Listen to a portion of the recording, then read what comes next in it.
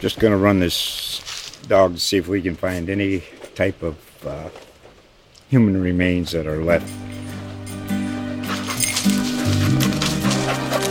Listen to Where Secrets Go to Die, The Disappearance of Derek Hennigan. From the Detroit Free Press, a new podcast set in the woods of Michigan's Upper Peninsula. Available on Apple, Spotify, Freep.com, or wherever you get your podcasts. You're listening to the GatorSports Podcast, brought to you by the Gainesville Sun and GatorSports.com. This is a USA Today Network production, and your hosts, Graham Hall and David Whitley. Welcome into the GatorSports Podcast. I am your host, Graham Hall, joined to my left by David Whitley. Hello. It has been a long time, listeners out there. I think it's been, 4 months since we did an episode. It had to be the end of last year's football season, the SEC Championship, really before Billy Napier got here. So, man, this is the first one of the Billy Napier regime. It is. That is incredible. And it's the first one of the Graham Hall, David Whitley regime at the Gainesville Sun. The brand new tandem here at GatorSports.com and in the Gainesville Sun. We're thrilled to be here. We are.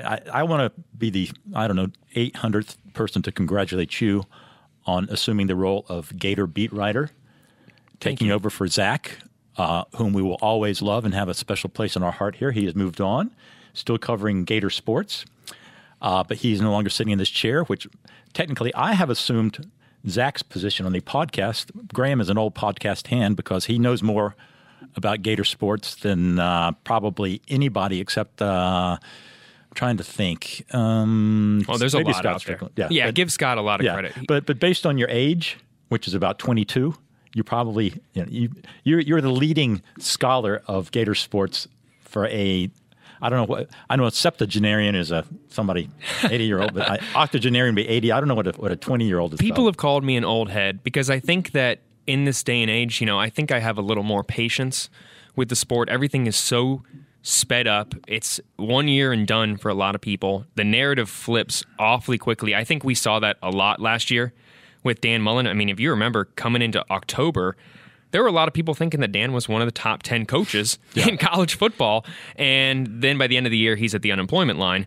So it's just so sped up here. And I don't like how fast the coaching carousel is moving. I think you need more time to develop a program. And so people say that's an old head perspective, but I just think it's a good one to have. These are people in these businesses. And once you get to know them, I think you really kind of have a newfound appreciation. And I think it's why a lot of Florida fans are really already behind Billy Napier because they believe that this is a genuine person, pretty different.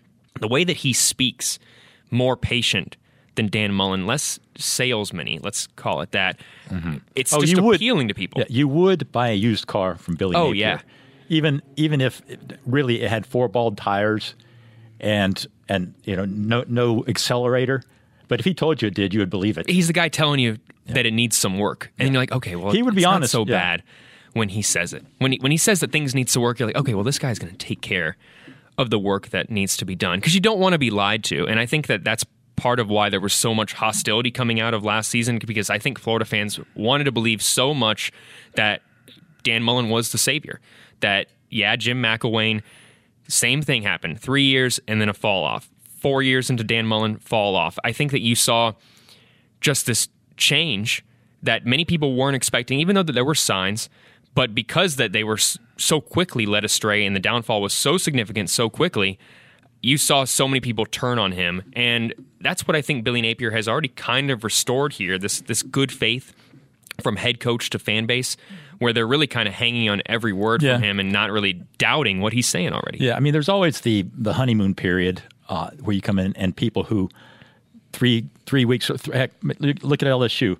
If you'd have gone up to LSU fan in November and said Brian Kelly, they'd have gotten this scrunched look on their face, and then he comes and suddenly, hey, he's our guy.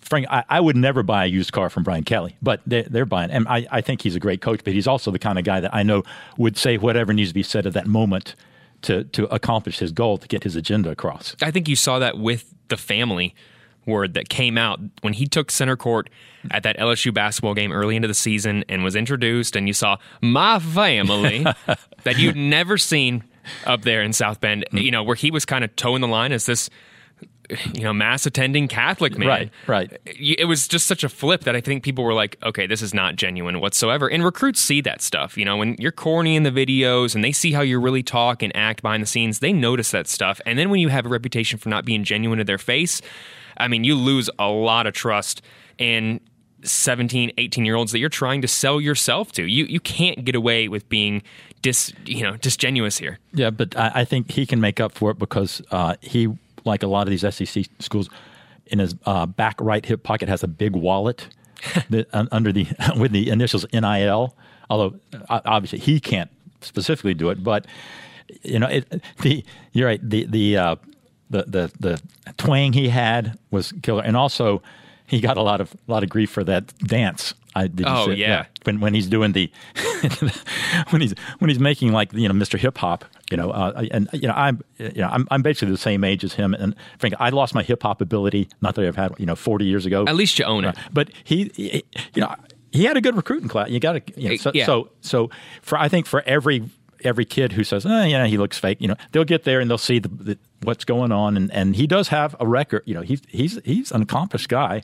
And I don't blame LSU for hiring him at all. I mean, they give LSU that they swing for the fences with every hire. Yeah, I think that the most surprising thing about this, and this is still what Florida fans, I think, are feeling right now, it's kind of like a can't believe that LSU didn't go into their backyard and go get Billy Napier. Yeah. I mean, this guy was right there. Whatever concerns they had about him, I mean, I guess time will tell if they're founded or not. But right now, just how he's coming across in the 4 months that he's been in Gainesville compared to Brian Kelly being in Baton Rouge, it's just night and day in terms of difference. Yeah, I wonder how much of it was the fact he was at Louisiana, the little brother.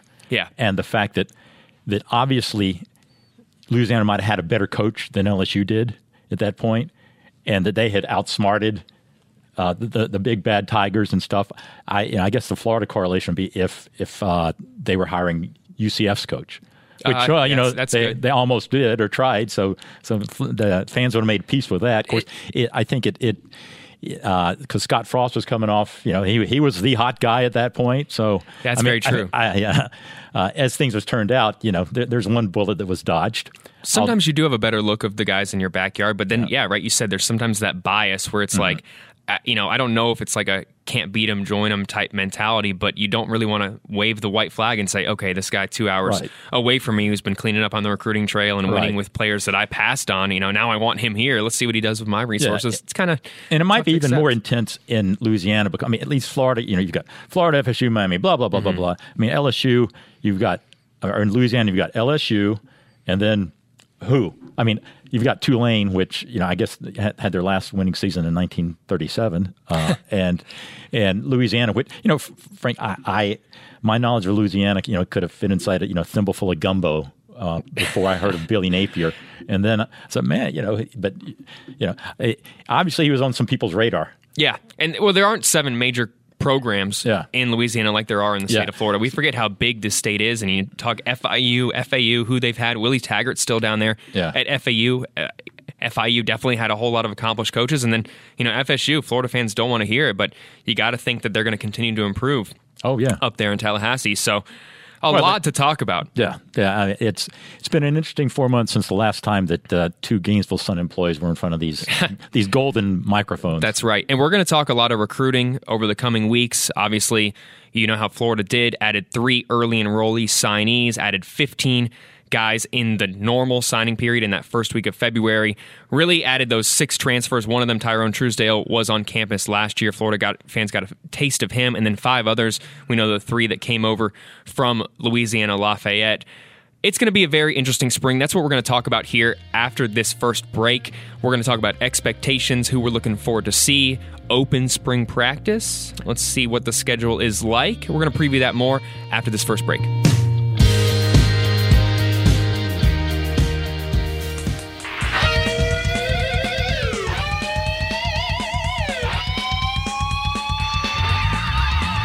USA Today's Florida Sports Network covers the Sunshine State better than anyone else. We have reporters and columnists covering Florida, Florida State, and Miami, the Dolphins, Jaguars, and Bucks. Like NASCAR, we've got you covered. We also provide the most comprehensive high school coverage available, and so much more. In fact, we have 17 news sites that encompass the state. Hi, I'm Tim Walters, host of the State of Florida Sports Podcast. Each week, this podcast utilizes our Florida Sports Network of beat writers, columnists, and some special guests to bring you up to speed on the most important sports topics. From Pensacola to Jacksonville, to Palm Beach to Naples, and all points in between, we've got you covered. The State of Florida Sports Podcast can be found wherever you listen to podcasts, as well as on any of our state news sites.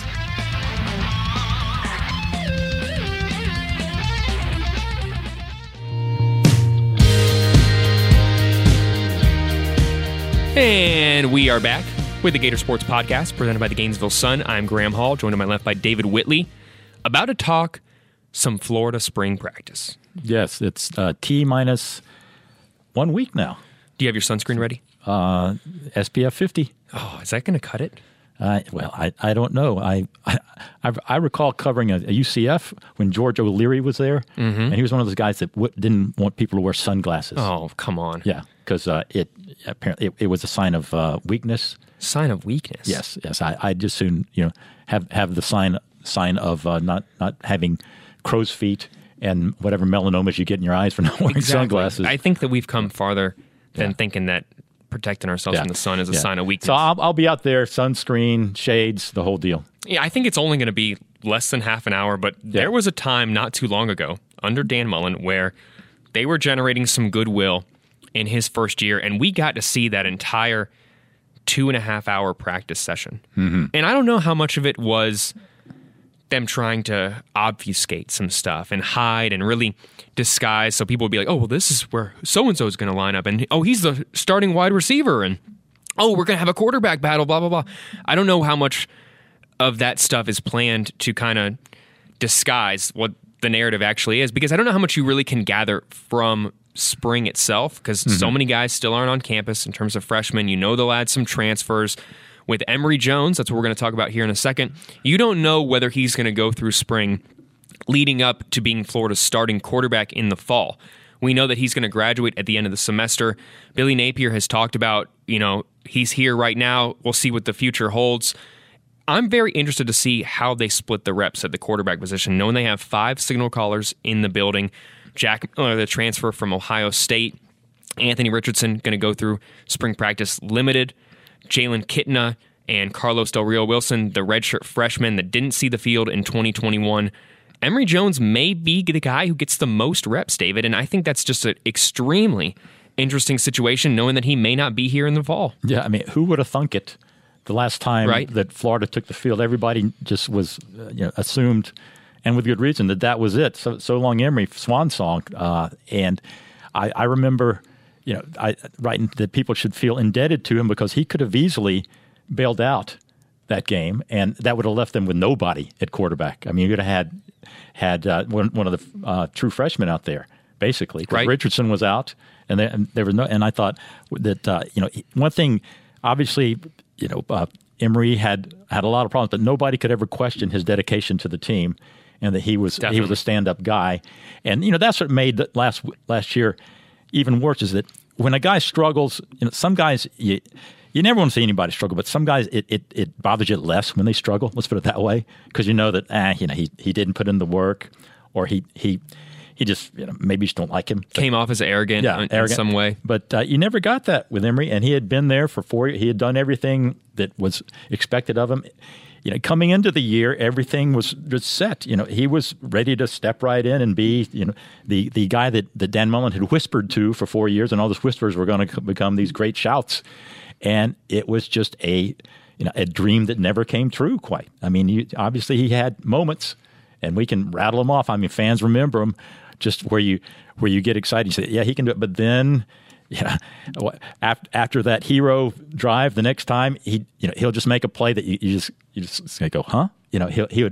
He'd see a guy running open, he'd miss him, and you expected that first few games, but he was from game 1 or 2 to game 10 and 11. It was the same guy out there, exciting.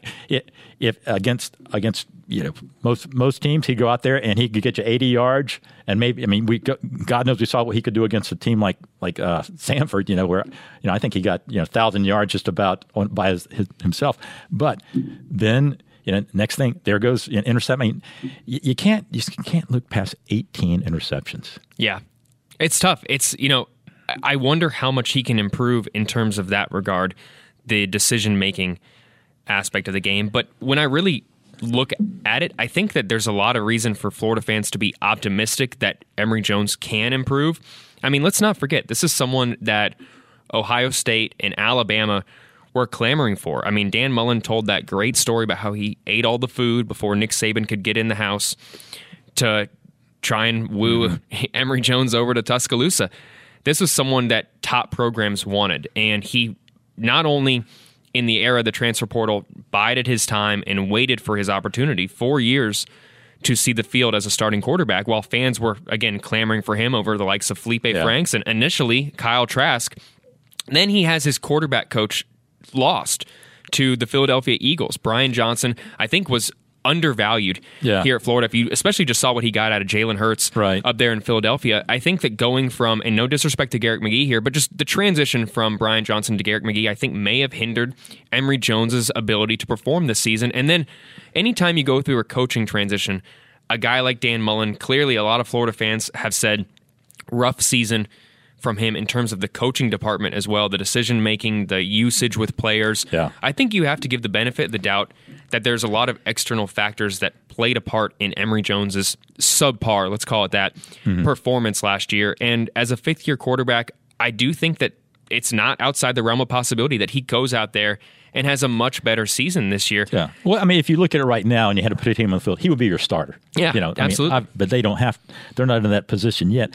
But you're right. I mean, if at worst, I mean, having him around, even if he's not the starter, you have the kind of backup that most teams would kill for, and you can put him in, and he's experienced, and he's not going to freak out, and he'll get you the yards that, or even as a gadget type, wildcat kind of, you put him in there. I mean, he's not just a wildcat where he might run the ball. I mean, he is a quarterback. I remember when we'd ask him about, do you want to be a runner? He said, no, I'm a quarterback. Yeah, the guy, you could argue that he is also the best runner on that team. I mean, he's leading rusher. Led the team in rushing yards. Yeah, so there's no downside to him sticking around. I mean, it would be if he was a malcontent, but it's hard to imagine him becoming that guy at this point in his career. Yeah. Absolutely. But as you said, the question is, will he really be here? I mean, it's just when you look at it, it seems so obvious compared to what everybody else did that he would have transferred out and played his last. He'd be. He's got a year. He's a year. Does he have 2 years? But did he get a COVID? I think he already used the red shirt. Yep, he already used the red shirt. So but he would go somewhere and be a starter somewhere. At a group of 5 place and just be the man there. And then they said, well, but he'll stick around because he wants to get his degree. I mean, good for him doing that. But if he was going to do all that, why would he go through spring practice now too? If he was going to actually transfer somewhere, he would want to be at that school's spring practice now and not come in just cold this fall. You mentioned, we were talking about LSU in the first segment. You saw what happened with Jaden Daniels these past couple of days, the Arizona State transfer quarterback. I don't understand how this is happening, but he. Not to kind of get off topic here, but he is going to be eligible, despite just enrolling at LSU. He's going to be eligible for spring practice, and they have mid-test dates right as spring practice starts. So he's joining in the middle of the semester and going to be eligible to go through Brian Kelly's first spring there at LSU. If Florida wanted to add another quarterback, or if Emory Jones wanted to leave right before spring practice, I think that there would have been a way for some program to get him in and get him eligible. The fact that he's still here a week out, I think, is a sign that not only does he intend to very likely be here in fall if he goes through spring practice as the starter, but he's planning on doing all of that. I don't think in his mind he's thinking, I'm going to come in and try to impress him enough to where I just can maybe get a few snaps. He wants to come in. And it would fit his mentality that says I'm going to rise to this challenge. I'm not scared of this. I know what I can, and we all know what he can do. He just needs to do it more consistently. Is the problem because I mean, goodness knows when he's hot, when he's on, he can carry. I mean, he can carry this team to as far as they. And the quarterback is not a problem if he's playing well. It's when it's just those quirks that all and just, all right, they're just screw ups. I mean, the guy. It's whether it is just they say he's reached his ceiling. Physically, he hasn't reached his ceiling. That's not a problem. And you just, as you say, if Dan, they maybe said Dan Mullen is the quarterback whisperer, if he can't get it out of him, I don't know. I mean, Billy Napier, it would be ironic. The guy who's never been called the quarterback whisperer comes in and he flips the switch with this guy. I think that, you got to keep in mind also, it was Emory Jones's first year as a starting quarterback. I think that anyone in their first year is going to have some crests and troughs. They're going to take some hits, and especially when the narrative becomes, okay, now your head coach may be leaving and the fans are turning on you and booing you after interceptions. Right. I mean, that can affect your focus. It was, I think, a little worse here because of the AR factor. I mean, as we all know, the backup QB is always the most popular guy in town. And when you're from that town and you have those qualities that Anthony Richard had, especially those first couple of games when he was, he was a superhero out there, and just visions of Cam Newton are running through everybody's head and everything, and it just made it worse. And the fact that he and AR remained on such good terms and are still just pulling for each other, and but they always have, quarterbacks always say that, and you just sort of take it with a grain of salt, but you really sense that was true in this case, that they were happy for each other and there's no personal animosity between the two. And it just made it. But all this has to work on one of those big on his head, saying everybody wants this other guy to succeed and me to fail. Yeah, I don't get that. I think that since both of them want the other to succeed, and so many people I think last year missed Dan Mullen's frequent "we're going to have a dual quarterback system, we're going to have a dual quarterback system" type comments, because it was meant to bring Anthony Richardson along to the point where he could eventually take over the reins. So many people miss that because I think, we talked about this in the first segment. The coaching carousel is so sped up. What do they say?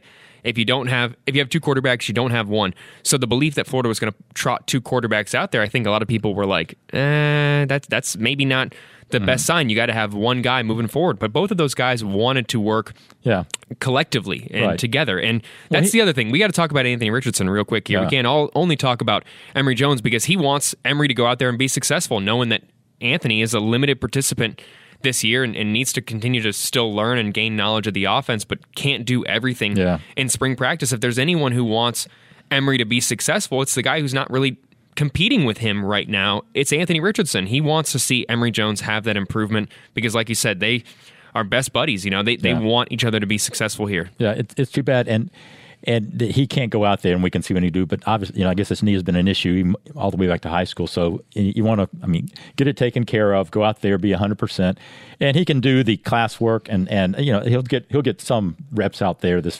I doubt he'll get hit this spring, but it will be very, very intriguing how that plays out. But we have to talk about them because I can't talk about Jack Miller with any intelligence other than the fact that sounds like a good quarterback named Jack Miller. Huge unknown. Anytime you're the third, I think that you not only have to, that's true, big shoes to fill in a sense, but also, he only completed 5 of 8 passes last year for 66 yards. A huge unknown. One 8-yard rush. Saw him in kind of garbage time for the Buckeyes. I think he has an opportunity here. Not only is, aside from Emory Jones, he the only fully healthy quarterback that has played in a collegiate game, but, the guy transferred from Ohio State. Yeah. He's played behind some great quarterbacks. You know who the last backup Ohio State quarterback to transfer when they didn't win the job was? Just some guy named Joe Burrow. So, I'm not saying he's going to be that, but he had small hands. Yeah, he had small hands. I don't think he has Kenny Pickett hands, but, if they can get anything out of Jack Miller, knowing that they also just signed a 6th quarterback in Max Brown, that'd be a huge plus in my mind. Right. If he had been a backup at Ohio Wesleyan, blah, blah, blah. No expectations. You could see why he would transfer away from Ohio State, because you're looking at, C.J. Stroud. He's obviously going to have that job, at least for another year. And then they'll have somebody else. Yep. And he wasn't the only guy who transferred out from from up there. The kid from Texas who got all the NIL money. Oh yeah, Quinn Ewers. Yeah. So you can understand why he would look around and think, all right, I got to go somewhere. No matter how good I am here, I'm not going to get on the field. Absolutely. So there's reason to be excited about him. I mean, that's pretty good pedigree. And at this point, it wouldn't surprise me if he came in and won people over and won the job, or it wouldn't surprise me if he ended up third string. Yeah. You just don't know at this point. You don't know. It's a huge unknown. There's a lot of unknowns heading in to Billy Napier's first spring. We're going to take this final break. When we come back, we're going to talk a little bit SEC men's basketball tournament as it's in Tampa in our backyard this year. We'll be heading down there on Thursday when Florida takes on Texas A&M at noon. Winner of that game plays number 1 Auburn. We'll be talking that when we come right back.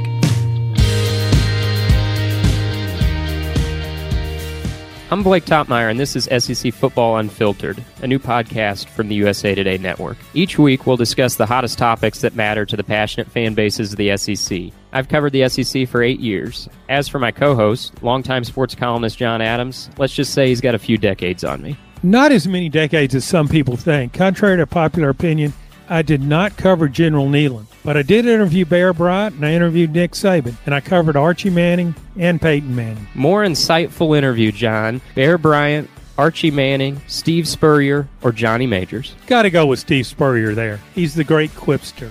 SEC Football Unfiltered debuts this summer. Let John and I be your tour guides from the season opener through the national championship. Subscribe and listen wherever you get your podcasts.